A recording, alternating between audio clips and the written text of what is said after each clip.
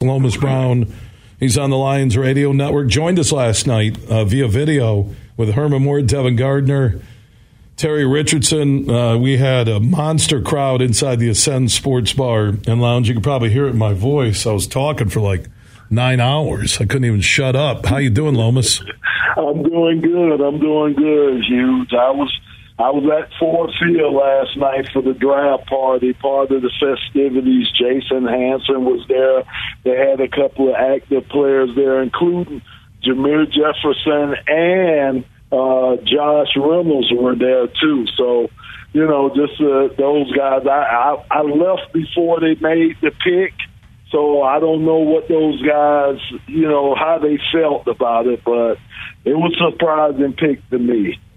Yeah, and the home run threat for Gibbs, it was surprising. It was surprising that they traded down from 6 with what was sitting there at 6. But a lot of those projected players have all dropped. As I mentioned, Joey Porter Jr., Branch, Levis, Michael Mayer, all slated for the first round, and they're at best now will be second-round picks. But the home run threat that we talked about on the video and we discussed earlier this week on radio, Lomas said, Gibbs gives them a home run threat that they currently won't have the first 6 games of this year. Yeah, I can see it. I mean, I've had time to sleep on it, and, especially with Ben Johnson.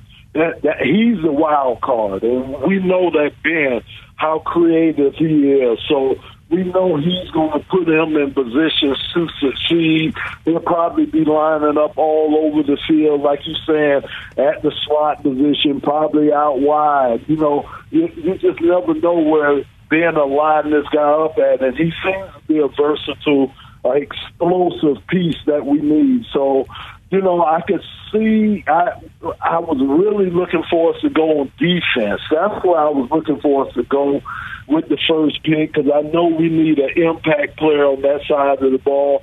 And not bad with Jack Campbell. Not bad with him, especially if you could get an athletic linebacker that size, 6'4.5".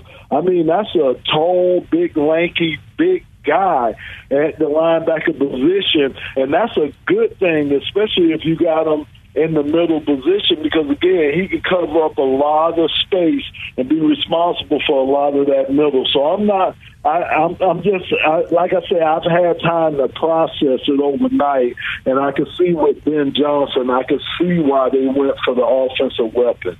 Lomas Brown from the Lions Radio Network joining us on the Roast Umber Coffee guest line here on the Huge Show across Michigan, talking about the Lions' 2 first-round picks last night. What about the second round tonight between Joey Porter Jr., the corner out of Penn State, Brian Branch, the stud safety out of Bama, Will Levis, the QB out of Kentucky, and Michael Mayer, the tight end out of Notre Dame, the top 4 left on the board right now. Who would be the Lions' choice or Lomas's top choice at 34 if that guy's there? I think for me personally, I probably would go ahead and get my tight end.